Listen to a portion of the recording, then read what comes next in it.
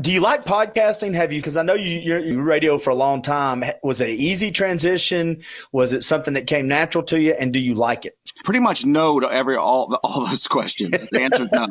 It didn't come very easy. And to be honest with you, I don't really like it because it's not what I love, which is radio. And it took me a while to figure that out. At first, I just thought, okay, well, this is just a recorded radio show, which in some theory, I guess it is, but it's just really not. You got to treat your audience different in podcasting because it's just a different audience. These people chose to be here, and you address who's listening differently. I don't know how to explain it real eloquently here. So they're two very different things. The only thing they share in common, which is a pretty big thing, but is people listen to it. Outside of that, they're not even kind of the same thing. And I miss live, bullets flying, no net radio. I love that. I get adrenaline from that. Podcasting is a chore. What the hell is that? Hey, Stone on Air. If you are not listening to Brian Stone, who has been a fixture in Chattanooga for years, you better be, or I'm going to ask you personally why you're not. I'm so happy I could die. They're like, Brian! Yeah, Brian!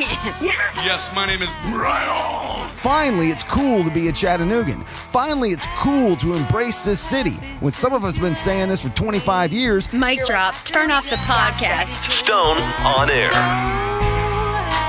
Yeah, just kill me now. Welcome in, everybody, to the supposed for-profit venture known as the Stone on Air podcast. Available in weekly installments, generally speaking, on a Wednesday, the midweek download destination for thousands in the city of Chattanooga and some of the surrounding areas. How are you? I am doing fine on this August 12th, 2020. We are 3 days away from saying, just like that, boom, snap your fingers, and the worst August ever is just about halfway through. I've got a fun show today, and as of about 24 hours ago, I thought I was going to have one of the worst shows I've ever done because I quite literally had almost nothing.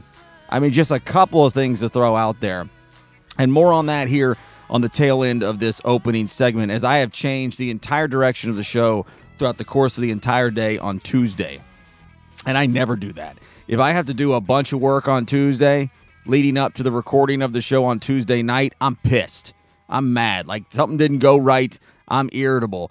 But I have just taken a huge left turn from where I was just about 1 day to 1 day and a half ago for sure, because Tuesday was like a machine gun shooting of subject matter my way to use just out of nowhere. Every time I turned an online corner, I ran into something else like, boom, there's good show material. When I went 6 days without having basically anything. And again, I'll get back to that on the front end there. That is an interview I did with Clint Powell. He's a local marketing guy overall. He's a broadcaster too, but he's more of a marketer by trade, and he's very good at both.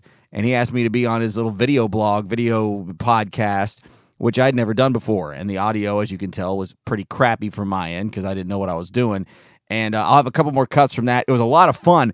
I knew I would enjoy it because I knew he did good work, but I didn't realize it was going to be a real fun 30 minutes, that I would have done 30 more minutes if he wanted to. And maybe if I can figure out how to do this better, I'll do more things like that and be on with him more and all that. But we talk about some of those exact same things that I was just talking about as far as shifting gears. How do you come up with topics? How do you feel about this? We talked about those very things just the other day, and they all happened. It's just like that example of this sometimes happened exactly right now. So I'll get to that here in just a couple things here, because I have a feeling if I'm long-winded here, I'm going to get very long very quickly.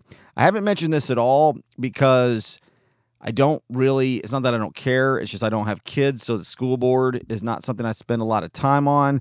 But the school board fight this go around, which is now over, those elections were a week ago or so, I guess. That was nasty. That's as nasty as I've ever seen. And in a nonpartisan race, all the super partisan advertising, like not being like kind of subtly, making it, implying things. It was just straight up saying, I am a Republican, when I don't know what the rules are, or I'm a Democrat, whoever was doing it. I don't know what the rules are, but it's always kind of been like, a gentleman's or a gentlewoman's agreement that you don't do that. I'm wondering if this is a product of the new era, the Trumpification of America, where it's screw the system and screw the traditional approaches to anything that involves government and elections. I'm literally wondering that out loud, but I saw a lot of the fighting online from Rhonda Thurman's side, who would come from a more Republican side, from Kathy Lennon, who would definitely come from a more Democrat side, who she stepped down, and Marco Perez, I believe, is a name that she endorsed. He ended up winning District 2 over Tom DeCosimo, who was really vocal, at least through his advertising and all that. I don't know. It was. I don't remember the school board elections being that contentious and that nasty, really, for lack of a better way of putting it. But maybe I just haven't paid that much attention. I noticed this the other day. Time flies, no matter whether you're having any fun or not. Mikey Hauser from Widespread Panic, their founding member from right here in Chattanooga, Tennessee. He died 18 years ago on Monday. And I won't spend a whole lot of time on that right now, other than I saw Mikey twice. I saw them for the very first time in 2001 at the UTC Arena in November, and then in the summer of 2002 when I went to Bonnaroo, and from a distance saw him, and that's it. All my experiences and memories of Widespread Panic generally are without Mikey Hauser, even though I did actually see him one or two times officially. Really only one where I was there for the whole show. Chattanooga Bystander does it again. Sometimes they have a dud, but not usually. Satan announces S-Fest after J-Fest is officially canceled. Just hours after concert organizers announced the yearly Christian music festival J-Fest was canceled due to the COVID-19 pandemic, Dark Lord and ruler of hell, Satan announced plans to replace the gathering with his very own S-Fest. Experts believe the announcement comes after a multi-century battle of good versus evil. Quote, while Jehovah's plans have been foiled once again, the ground will open and the gates of hell will rise up the Tennessee River Park and S-Fest will reign supreme, explained Satan, while releasing a belly laugh full of fire and brimstone. Quote, the fires of hell are just hot enough to burn away the coronavirus, and be sure to purchase a keepsake S-Fest pentagram koozie from one of my demons in the merch tent.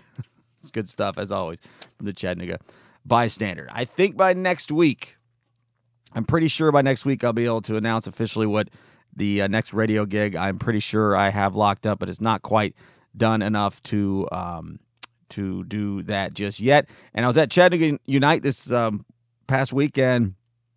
Behold the Brave and Lavender, No Pressure is the name of the band, and both local acts. Both are good. Behold the Brave was great. Maria and Tyler and Dan of No Pressure and the other guys, I can't remember their names. Kind of a little mini super group. They were fine too. Quite a few people there, and social distancing was not really much of a thing as the night went along. It started off all right, but didn't really stick throughout the night. I ran into local photographer Phil Thatch, who was pretty irritated by it, and we talked for a few minutes. He said I should do a whole segment on it, and I don't have time or the energy to put a whole segment on it, but I figured I at least would mention it. Let's see. Here's where my change-ups went from today. So I'm going to do in the second segment. Let's just go ahead and lay it out now. The second segment of the show is going to be about college football and the postponement of a couple conferences, the Big Ten and the Pac-12, and why it makes a lot of sense, and not because necessarily for health reasons. At least this is coming from my point of view on it. I'll talk about that in the second segment. I was just going to make it a mention, but I think it deserves more than that. And then the final segment of the show, it is going to be all politics with the announcement of the VP for Biden, Kamala Harris, and some audio I have from a guy I admire a lot in politics, John Kasich. It's going to be all politics, the final segment, and primarily just my thoughts on the way I feel, the way for the Democratic Party is going. I don't know if I'll talk about Trump or not. We'll just see how it goes. So feel free to check out the final segment if that is not something you feel like listening to today. And what else? I guess that's just about it for now. So let's jump into what I've got is the worst idea and then 2 notable things. Not the coolest things, but 2 notable things. We'll start with the worst idea. I don't know who this guy is, or I didn't until today. Ben Shapiro. He is an American conservative political commentator, media host, and attorney. At the age of 17, he became the youngest nationally syndicated columnist in the United States. He's worked for Newsweek, The Daily Wire, editor-at-large at Breitbart. So you can pretty much see where a guy like that, where his leanings and his thoughts and his ideology come from. Well, apparently Cardi B has a new song out called WAP, or W-A-P, and I just heard of this today. I wouldn't know Cardi B if she walked in the room right now while I was recording this podcast and said, "Hey, I'm Cardi B, and I have a foul mouth, and what up?" I would say, how the hell did you get in here? I thought I locked the door. Anyway, her new song, Ben Shapiro reads the lyrics. Give me a little over a minute, maybe close to a minute and a half on today's worst idea. Here are some of the lyrics. You ready? Whores in this house. There's some whores in this house. There's some whores in this house. There's some whores in this house. Hold up. I said certified freak 7 days a week. Wet ass P-word. Make that pull-out game weak. Yeah, you effin' with some wet ass P-word. P-word is female genitalia. Bring a bucket and a mop for this wet ass P-word. Give me everything you got for this wet ass P-word. Beat it up, N-word. Catch a charge. Extra large and extra hard. Put this P-word right in your face. Swipe your nose like a credit card. Hop on top, I want to ride. I do a Kegel while it's inside. Spit in my mouth, look in my eyes. This P-word is wet, come take a dive. It continues along these lines.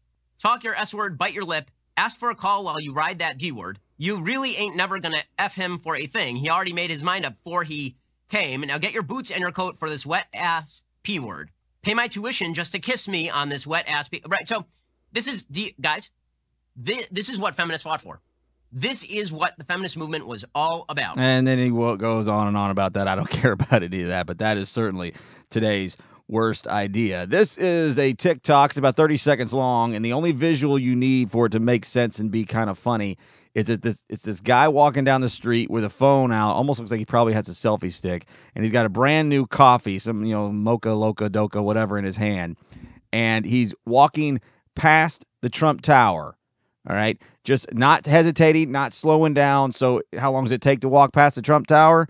About 30 seconds. And so that's the visual you need to think of when you hear this audio. Walking down the street of New York City on the way to the stock market exchange as he passes by Trump Tower.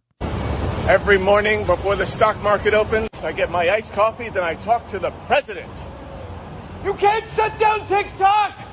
Then you needed to spread your fascism. If you shut down TikTok, then you only have YouTube, Facebook, Twitter, Fox News, and radio and Fortune to spread fascism. Don't shut it down. Woo! Ready to start my day.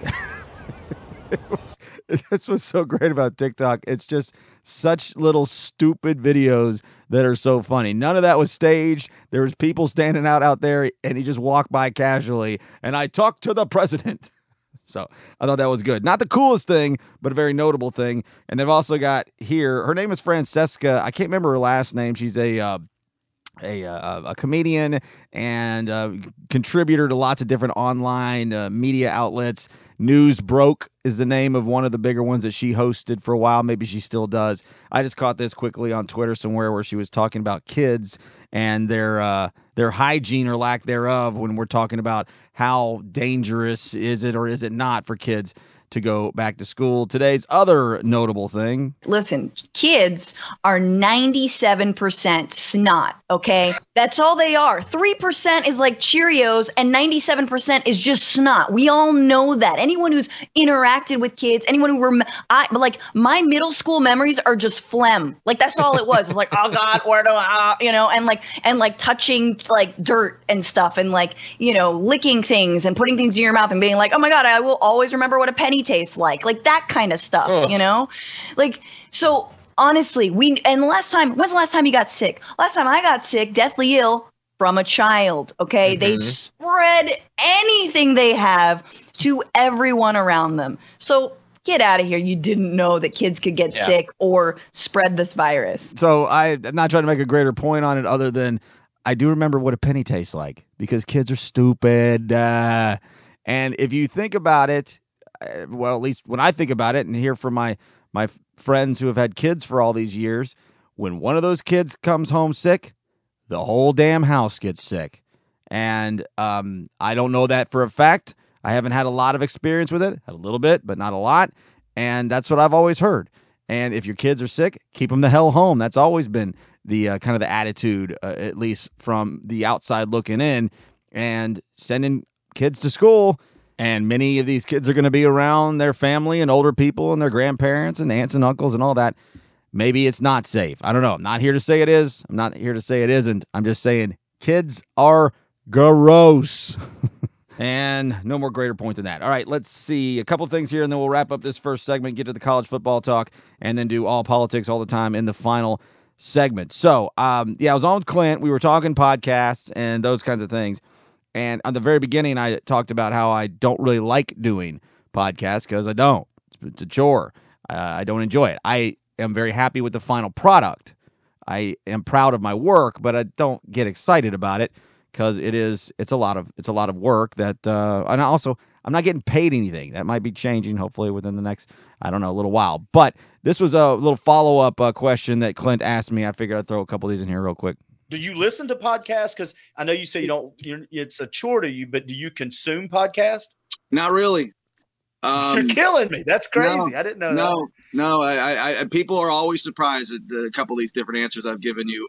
To me, a podcast is a major commitment. It's just like I can't sit down at work. I have a desk job, my day job, and I listen to a podcast because I'm focusing on other things. I can't focus. I can't watch a television show and do paperwork over here, right? I mean, like a good show anyway. You want to sit down and zero in and watch the show. Right. To me, that's the same thing with a podcast. Maybe it's my attention span. I don't know. But I have to sit down and just focus on listening to this podcast. And I don't ever have an hour just to sit there and focus on just 1 hour usually, unless I'm traveling. I listen to them when I travel. If I'm cutting the grass, I'll find something to listen to for an hour. And that was just one little follow-up I wanted to play because it is very true. I don't listen to a lot of podcasts because this is a commitment, and to me, it's difficult to do. And I'm, thank you from the bottom of my heart that you're here listening. I just don't have the time or attention span to do it very often, and just like I mentioned, unless I'm traveling or if I'm cutting the grass. And really not even I'm doing stuff around the house because I'm still focused on doing things. Like, okay, what am I going to do next? What am I going to do next? And I pace a lot, and I'm thinking all the time. And I'm not trying to sound like I'm an intellectual type, but my brain never stops. And when I'm thinking, I can't focus on what I'm listening to. And that's why music works, because you don't have to pay attention to every bit of it. And that's why radio works, because you don't have to pay attention to every bit of it. Then Clint asked me about how I put together my shows, and at first I told him something that somebody else told me a long time ago that have stuck with me all my life as a way to prepare for shows in general. And then I went on to talk about how what happens to me often, well, that's what happened to me exactly this week, and that's why I've had to change everything on the fly today. And I said, and I was like, man, he just comes in here and does it. He doesn't do any show prep. And Scott was like, man, his whole life is his show prep. And that never left me. I was like, that's interesting. And I've kind of, for that in the next 15, 18 years, modeled myself the same way. Try to live an interesting life and be observant of everything around you. And that'll create your content for you. And it sure enough does. So leading every week, you should see my notes to self on my phone. Every month, there's hundreds of them. Just something I see, something I think about, something that, I hear somewhere. And then as the week gets closer to the time I'm going to record, I just sift through those and see which one applies the most to whatever's going on that week. And then put together 3 segments and boom, an hour of a podcast. But the problem there is that I start often, maybe into the weekend. I record every Tuesday. Well, by the time Tuesday rolls around, there might be 10 more things I'd rather do than the stuff I already started on. And that frustrates me because I do a lot of pre-production stuff with audio and things like that. And that's another thing that irritates me. But that's a long way of answering your question. That's how I come up with topics. It's just kind of whatever puts together over the course of a week. And sometimes Sunday will roll around. I'll be like, geez, I got nothing. And then lo and behold, every time, boom, something shows up. And this case, Monday night into Tuesday rolled around, and I had very little. And I put together a couple of just meaningless segments that I've shelved for now that are not very time sensitive that I'll get to at another time. Coming up next, college football might not be played this fall at all, but we know it won't be played by the Big Ten and the Pac-12. And I think it was a very good decision by the presidents of these universities. And it doesn't have anything to do with health concerns, or at least indirectly, but not directly. What am I talking about? I'll get to that coming up next. Now more Stone on Air. It's about to get all stupid up in here. StoneOnAir.com. Let's start with the decisions by the Big Ten and Pac-12 today to punt on fall football.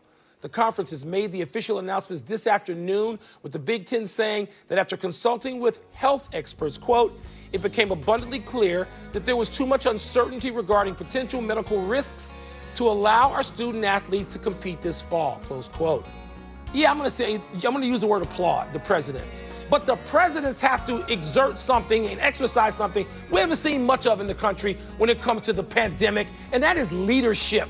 And that's what they've done. And I know it pains them, but if you can, like you said, kick it down the road a little bit, maybe the country will be in a better place and we can have college football in the spring. As Mike Wilbon, I don't agree with that necessarily, but that's all I had to go with to open the segment anyway. This is Alice in Chains from the Unplugged record in 1996. Why are you playing that, Brian? I'm glad that you asked. I was up late, rabbit holing YouTube over the weekend and stumbled on Alice in Chains Unplugged and watched most of it and was just so surprised, shouldn't have been, but I was, at how awful Lane Staley looked. He sounds okay. He sounds all right here. He doesn't sound perfect, but he sounds okay. But he looks like death. Eyes are closed most of the time. His head's down, staring down, barely singing into the microphone. And Jerry Cantrell, the lead guitar, lead songwriter, and partial lead singer, because really Lane Staley at times was just the background. He just had that such amazing voice. It's what works so well between the two of them. But often Jerry was doing just as much singing. And Jerry looked so vibrant and so young and so good. Of course, they were pretty young. It was 1996. 6 years later, Lane Staley would be found dead after being just, docile for a while. He was in his apartment dead for like 2 or 3 weeks before they even found him. That's how little people kept in contact with him and how junkied out he was at the end of his life. And right about that time, 96, 97 is when the band started to break up. And hadn't seen that in a long time. So figured I would throw that out there just for the heck of it. All right, so college football might not happen in 2020. If I'm betting, which I don't bet, but if I did, my money would be on none of them are going to play in the fall. Maybe later into the winter. I don't see how that makes any sense. If you're not going to play in the fall, why would you play in the winter? Maybe next spring, but spring practice for the 2021 season, we're all kinds of messed up. So I guess in the world of where you just throw all the norms out the window and out the door and you do just whatever makes the most sense, who knows what will happen. But what we know for sure is that the Big Ten and the Pac-12 have canceled or at least postponed their seasons. I think that's a completely in ink done deal. I guess something could change, but that came down on Tuesday as well. It was rumored into Monday, and then it seemed to be solidified and a done deal that those two conferences were walking away from the fall. So as of now, that leaves the SEC, the ACC, and the Big 12 that are still saying they're not sure yet or they're going to play or whatever. They haven't canceled or postponed yet. If anybody else follows, I just don't see how one or two conferences plays and the other others don't. This is a problem when you don't have a commissioner in an organized league. And one of the many reasons why NCAA overall is just a terribly stupid organization. College football as a whole is really, really stupid. Because if you don't have 2 or 3 of the 5 major conferences playing, well, what the hell's the point in playing other than money? And if money's the answer, then fine. I get it. At least, money's the answer. But you're not going to have a true champion. You're not going to have a season that has any kind of real legitimacy. And I've been kind of saying this about all sports. And right now, baseball's playing, and I'm watching. NFL, I do believe, will play. It's a professional league. If they want to try, they can. But there's no governing body. There's no collectively bargained agreements amongst unions or work associations or any workforces or anything like that in college football. So there's no really one good concrete way to do things. But here's what I have found out after looking at some numbers, and this isn't a complete original thought. I heard some people talking about it a little bit earlier today, and I did a little bit of research myself, is that, first of all, this is an original thought. The reason I believe that college football is so popular in the South is because the South is so incredibly stupid. And we are very, very easily entertained by very simplistic things. And the college football world, the pageantry, the things that come along with it are fun, and I have fun with it too. As much as I don't like college football, I probably watch college football more than I do any other organized sport, just because the festivities that come along with it are fun. But so many times the super fandom, crazy fans of these teams have no affiliation with these universities. They didn't go there. They don't donate to them. Their kids didn't go there either. It's just this weird Southern thing. And I guess that extends all the way into Texas and maybe close to the Beltway, but not quite. You go just about anywhere else in the country, that's over 2/3 of the rest of the country. And college football is fun. College football is fine, but college football isn't that important. Like, if you think about Florida basketball or Auburn basketball or just any team that's not your favorite team, do you really care about them or any of that? Of course you don't. Of course I don't. Of course none of us do. We all like March Madness, but that's about it. And that's kind of where most other areas of the country, and there's certainly their outliers like Penn State, Ohio State, Michigan, USC when they're good, only when they're good. Los Angeles is as trendy of a town as it gets. There are a few outliers, but most of the time, Arizona State doesn't move the needle. Northwestern doesn't move the needle. Rutgers doesn't move the needle. Washington State, Oregon, yeah, they might be an outlier. Oregon State sure as hell doesn't get anybody excited. So the idea of not having these for a season to a lot of the areas of the country isn't that big a deal. Just as if I told you there wasn't going to be, ACC basketball outside of the Carolinas, that kind of sucks. I'd like to watch some basketball, but whatever. I'll figure something else out. And that's the way the majority of the rest of the country is. Down here, it's so unfathomable. It's like, oh my God, I'd rather die than not have my Saturdays in the South. So around here, the decision to not play football just doesn't even seem like an option. But here's the reality of the situation. And this is the difference between the director of athletics or the athletic director and the president of the university. These are two very, very different roles at an institution of learning. Very, very, the pecking order is there's a long way down from president to director of athletics. Okay. So I heard a number that said that Stanford out in California, their operating budget for the entire school, the entire university, was $7 billion. And I thought, well, I had to have heard that wrong. Because I don't know what the football program at any of these Power 5 schools, what their operating budget is. I know now, I didn't before, but it ain't $7 billion. Okay. So I thought maybe I heard that wrong. So I did some Googling, and it's kind of hard to find that information quickly. I spent, half hour on this, but I did indeed find that Stanford University's operating budget is $6.8 billion. Went on to find, and these are all out west schools, Oregon State, their operating budget, $1.3 billion. Cal, the California Bears, Cal. I had to double check on this. $36.5 billion in operating budgets for that school. I knew it would be high. I didn't think it would be that high. Maybe that let's cut that in a third if you want to, just for the sake of argument. And I found Washington, the Huskies, State of Washington University, $7.8 billion operating budget. Okay, so then I started to look at the football programs, not the entire athletic departments, even though we know football makes up most of that. Trying to find an operating budget of the football programs. And I found it here locally because I had more access to information from Tennessee. In 2018, Tennessee football generated $96 million in revenues. Their expenditures were $52 million.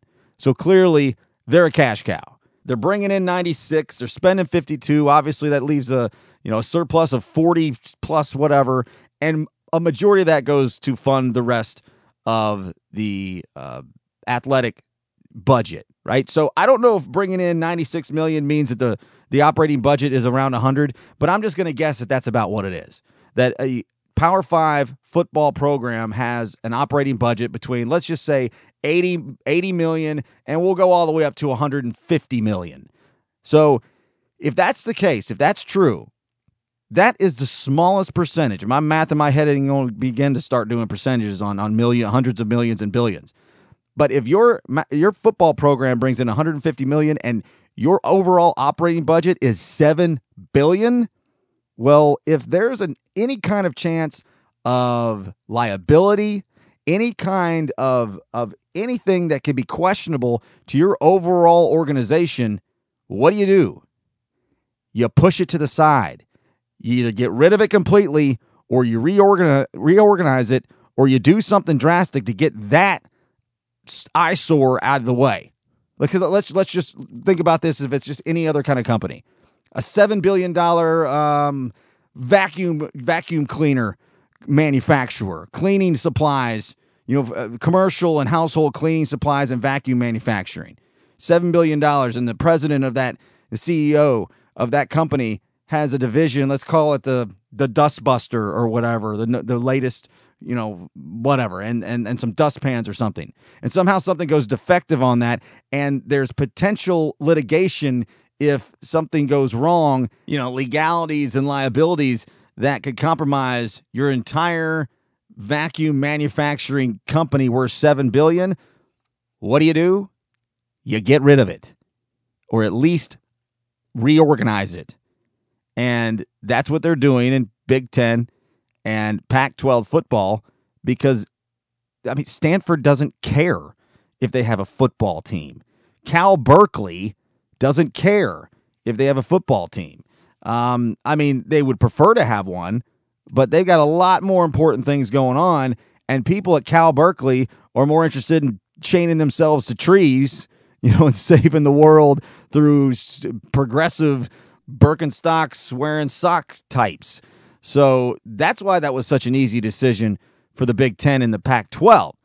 Now, I feel like the Big 12, which is more Midwest and lower towards Texas, kind of that middle ground, my guess is they'll follow suit next, and the ACC and the SEC, which primarily takes over the entire South, will wait as long as they can, and they should wait as long as they can. There's no reason to do it today, but that was an easy decision for them to make. There's no reason to let what is that? 7% of your overall operating budget leave you in a liability situation because everything is still up in the air. A lot of people are pissed and don't think it's any big deal and got their own opinions on it, but that doesn't mean that anybody is for sure about anything. And I agree with these presidents of these universities. That's what I would have done. That's absolutely what I would have done. And I don't live in the here's what I would do world, but given all the facts of how of how everything is stacking up right now as we speak, as preseason NFL is supposed to start in a week or two, and the college season is supposed to start in 3 weeks? Yeah, I think that's exactly the decision that I would make, and I would not be surprised whatsoever if the SEC and the ACC are going to do the exact same thing, and that's just going to piss off the dumb Southerners even that much worse. They're going to, you take away their college football, holy hell, I've said it before here recently, and I mean it. We ain't seen nothing yet this year. We still got a lot of time left. We ain't seen nothing yet.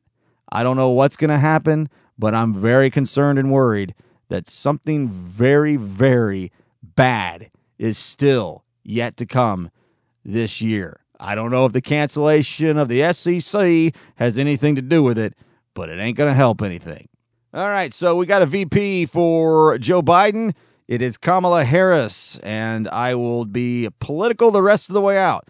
So if that's not your thing, then see you next week. Take care. For the rest of you, we'll talk about it next. Now back to more Stone on Air. That's exactly what I wanted to hear. StoneOnAir.com. So I just seen on Fox News that Joe Biden, just when you think he can't get any dumber, he says, hold my life alert and watch this, and he picked Kamala Harris as his VP. Well, ever since Cardi B put out WAP, these broads are out here thinking they can do whatever they want. I don't know anything about Kamala Harris, but I know she's wrong. Here's my reasoning, you soy boys. Go ahead and say a name for the Democratic VP nomination. Go ahead, say it. Wrong. Say another one. Wrong. Wrong. She's too dumb. He's too fat. He's not hot enough. Biden's got dementia, Hillary's emails, Obamagate, a can of beans, Bush did 9/11. Wrong, wrong, wrong. Whatever you say, us maggots are going to say wrong. It's like really bad improv or the worst game of Mad Libs you ever played, and that's what you're going to be come whatever day the election is. You're just going to be a bunch of Mad Libs. I don't know anything about Kamala Harris. I know she's a woman, I know she's black, and I know she's Asian. So you better get ready for a bunch of racist and sexist comments, because like Frank's Red Hot, I'm about to put that shit on everything. Love that dude. Love this song, too. Brings back the memories of my favorite time of my life, the late 90s. Early 90s, too, but it was more the late 90s before I put it together when they won. Clinton and Gore won in 90. I guess that would have been in January or November of 91, right? And then sworn in 92. I was 11, 12 years old. So by the time the Lewinsky stuff went down, I was 18, 19 years old. So I don't know. I don't do this for a whole long. I don't think. I'm tired, ready to call it a night. Kamala Harris, yes, that is how you say it too, like comma that you put in a sentence. Kamala Harris is the selection for VP for Joe Biden, and I was surprised by that. I'm not terribly surprised, but I certainly would have thought it would have been somebody else. I always forget the woman's name from Michigan. I thought she might be a good choice, even though I don't know that anybody gets energized by her at all. I thought it was an interesting idea. The mayor of Atlanta, what the hell is her name? Bottoms, isn't that her last name, I believe? But just not enough experience there, because you do have to have somebody, I believe anyway, experienced, because Joe's old and he's going to get made fun of terribly. All of a sudden, making fun of elderly people is going to be an okay. When in America has it been okay to make fun of elderly people? Well, now it is. Now it's okay. But some of the criticisms are real, because he has had 2 aneurysms in his life, and he's 77 years old, and he's a little bit of a stutterer anyway in his best days.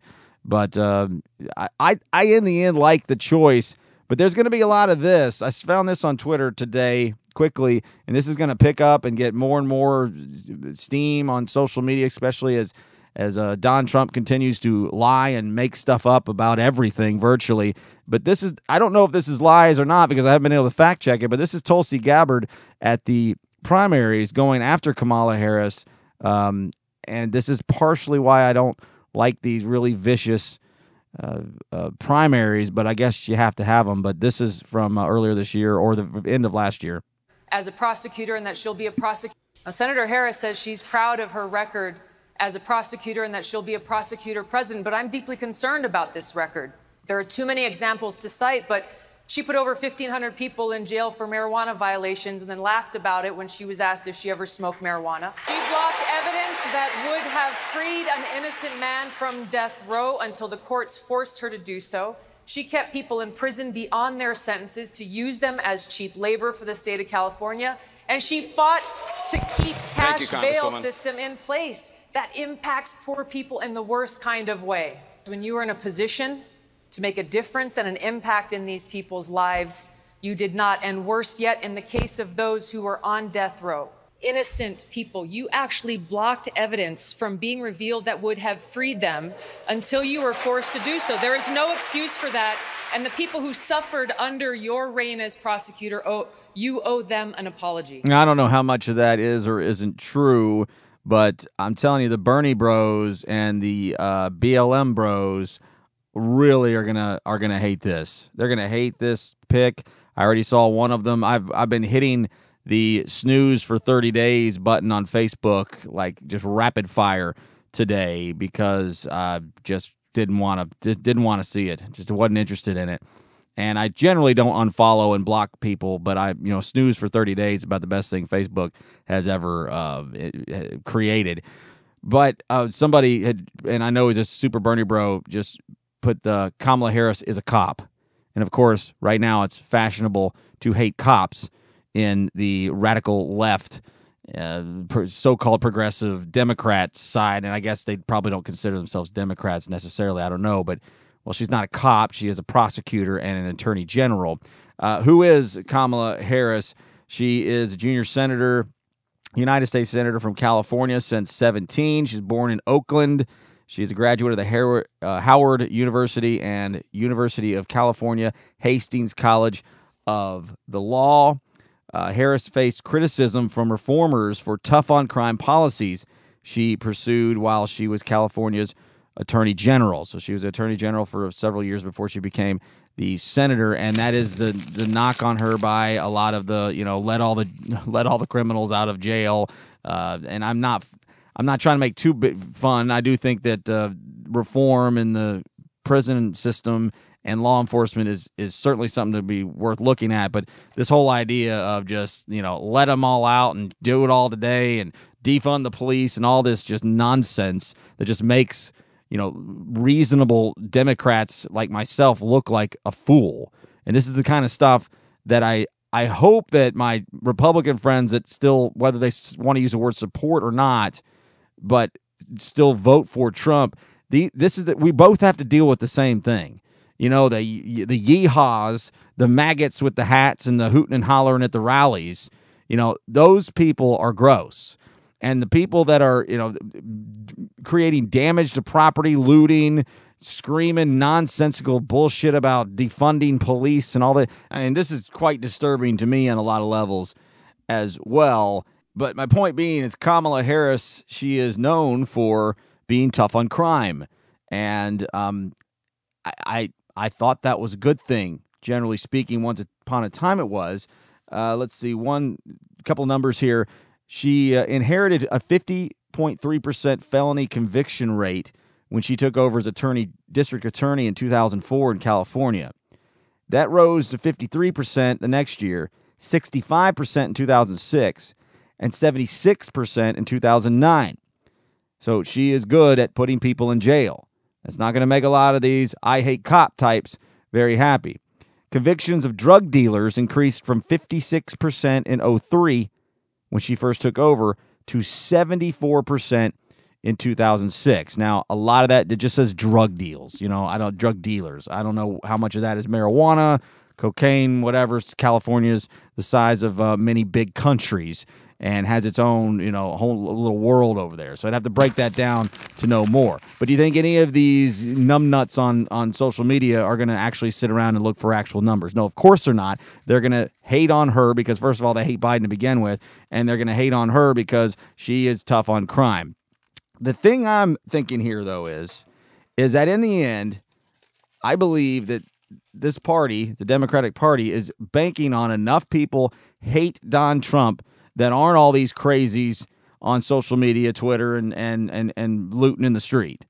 Enough middle of the road, middle class America is fed up with this just disgusting display we see every day on TV. And most middle class America wants people to be tough on crime. Most middle class America doesn't want to defund the police. And while Bernie and Elizabeth Warren types, they are not in favor of a lot of these policies for sure, they are smart enough that they know that the only way to defeat Don Trump is via a coalition of Democrats. See, Bernie's smart. Elizabeth Warren's smart. Much of their constituents, numbnut dipshits that are not smart at all. So with this team and people all coming together, they're banking on that's going to be enough to win this election. And I mean, I got excited today because of just some new news to chew on and then do some research on Kamala Harris. And I did get a little swelling of excitement today. And it didn't knock my socks off, but I think that potentially might be just enough to win. I think the debates are going to mean so much because Joe has to prove that he can keep it all together for an hour or two. He doesn't need to be out on the trail, out doing rallies and all that. We don't need any of that. No, everybody, you're going to vote for whoever you're voting for, except for a very small amount of people that might not be decided yet. Those debates, and when are they? In October, I think. Those debates are going to mean everything. And if he can just hold his own, he doesn't even have to win, quote unquote, win the debate. If he can just hold his own and not have a blooper reel the next day, and Kamala Harris can hit the trail and do a lot of the talking for him and energizing a lot of the base, there's a chance. There is a chance. I'm not, predicting anything, but there's definitely a chance. And what makes it even more encouraging is the guy who should be president right now, while he is not switching parties, he is officially endorsing Biden. Who am I talking about? Former governor of Ohio. It's basic. Vote Kasich. Yes, John Kasich is going to be a speaker at the Democratic National Convention. I'm guessing it's going to be completely virtual, but I don't know if that's unprecedented, but I've never heard of an opposite party former candidate for the other party's presidential nomination speaking at the rivals convention just one election cycle later. He was on CNN with Don Lemon. Why is John Kasich jumping parties, at least for now, to vote and support Joe Biden? I try to follow my conscience in terms of what seems right to me. And, I didn't support Trump the last time because, I was on the debate stage with him. I watched him, and I was afraid he was going to be a divider, not a unifier. Somebody that would go out of his way to be critical of people of the other party or didn't think the way he did. And unfortunately, it's turned out to be right. So I look around and I say, okay, now what? And we can't continue to go down this path. People are now speaking to each other if they disagree with them through clenched teeth. There's almost hatred going on. This has to stop because the great things that happen in our country, whatever they are, women's suffrage, civil rights, they happen when we come together, not when we're divided. So I felt that Joe Biden would be a unifier and he would stop this division and we could get back to, sort of a civil conversation. Could be arguments, could be strong, but at the end of the day, I think that he will include people, not exclude them, and stop the name calling. No, we're not going to get to any kind of civil conversation in this country anytime soon, but he will stop the name calling. I would like to believe, I would hope to believe. 4 years ago, I had many of my super liberal or even not so super liberal friends pissed at me because I would regularly talk about on the air at the old talk station about how John Kasich was the only adult in the room. The guy was the only guy who made any sense during that primary, and he is perfectly qualified to be the president of the United States because he is a moderate. And they're laughing their head off. Like, you think he's a moderate? Because he's very much against abortion and a few other things like that. But and now they're all lapping him up. Like, oh, John Kasich, he's the best guy ever. He didn't vote for Trump or Hillary in 2016. He wrote in John McCain because he couldn't bring himself to go to the others two candidates. But he said he won't do that again this time. Look, I'm a Republican. I'm not going to change my party. I've been a conservative Republican, but I've had enough of this. I've had enough of the division, everything else. I'm not getting anything done. So to just sit it out again and say, well, I'm not going to be for Trump and not lend my support to somebody, it doesn't make sense for me this time around. And I actually believe, I've known Joe. I've known him for 30 years. I know the kind of guy he is. Now, I'm not going to agree with him on everything. Probably he gets to be president. I'll be on here with you, and I'll be talking about the things that I don't agree with him on. But I think as a leader, as a person that can bring us together at a time when this dysfunction, I mean, your whole show tonight is all about the dysfunction of what we're getting from the executive branch. It has to stop. And our best days are when we work together, not when we fight and divide each other. That's where we need to go. One more cut here from John Kasich, and we'll wrap up the show today. So he was asked, well, then are you leaving the party, or are you just kind of a man stuck in limbo without a party? No, I'm a leader who's willing to walk a lonely road and try to resuscitate my party. Actually, the thing we never talked about, when I ran for re-election as governor of Ohio, I won 86 out of 88 counties. It was one of the most sweeping victories ever and got support across the board from all types in the state of Ohio. I believe that the Republican Party has to become for things, not against things. It should be addition, not subtraction. And I think they've lost their way. And the party that I look at today does not resemble the party that I grew up in. And the efforts of the president belies the principles that Lincoln founded the Republican Party upon. But I'm not ready to give up. I'm willing to work and to see if I can join with others to kind of restore what it means to be a Republican and a conservative, which is opportunity for all. That's what it really gets down to. What are you doing to make sure that everybody has a chance to do better? Think about that, especially during the time frame when John Kasich was the governor of Ohio, which was, I don't know, he's been out of that for 4 years. So that would have been, mid to late 2000s and into the early teens, where Ohio was still very much a swing state. It still is, but it might be leaning red these days. In a swing state that has regularly voted blue in the presidential election, he won 86 out of 88 counties in the state of Ohio. That's remarkable. I don't know what it means other than Ohio is certainly an anomaly, at least amongst just a couple other states that are like it. But I don't know that any governor or anybody running for any office of a statewide magnitude could say they won 86 out of 88 counties. So I love having John Kasich on board. I didn't just start all of a sudden now saying, hey, look at this cool Republican coming over here and helping out. I've been on John Kasich's side for quite some time, at least from a Republican point of view. And that is all I have for the Stone on Air podcast on August 12th, 2020. I am exhausted. I'm going to put this thing to rest. And thank you very much for being here. Next week, hopefully have that news about the new radio gig. You could probably take a guess at what you think it is, but I'll get you more details as I meet with them on Thursday. Is that all? Do I have anything? Did I forget anything? Get rid of that. Get rid of that. Put that right over there. And I think that'll do it. Y'all have a good one. Talk to you again next week.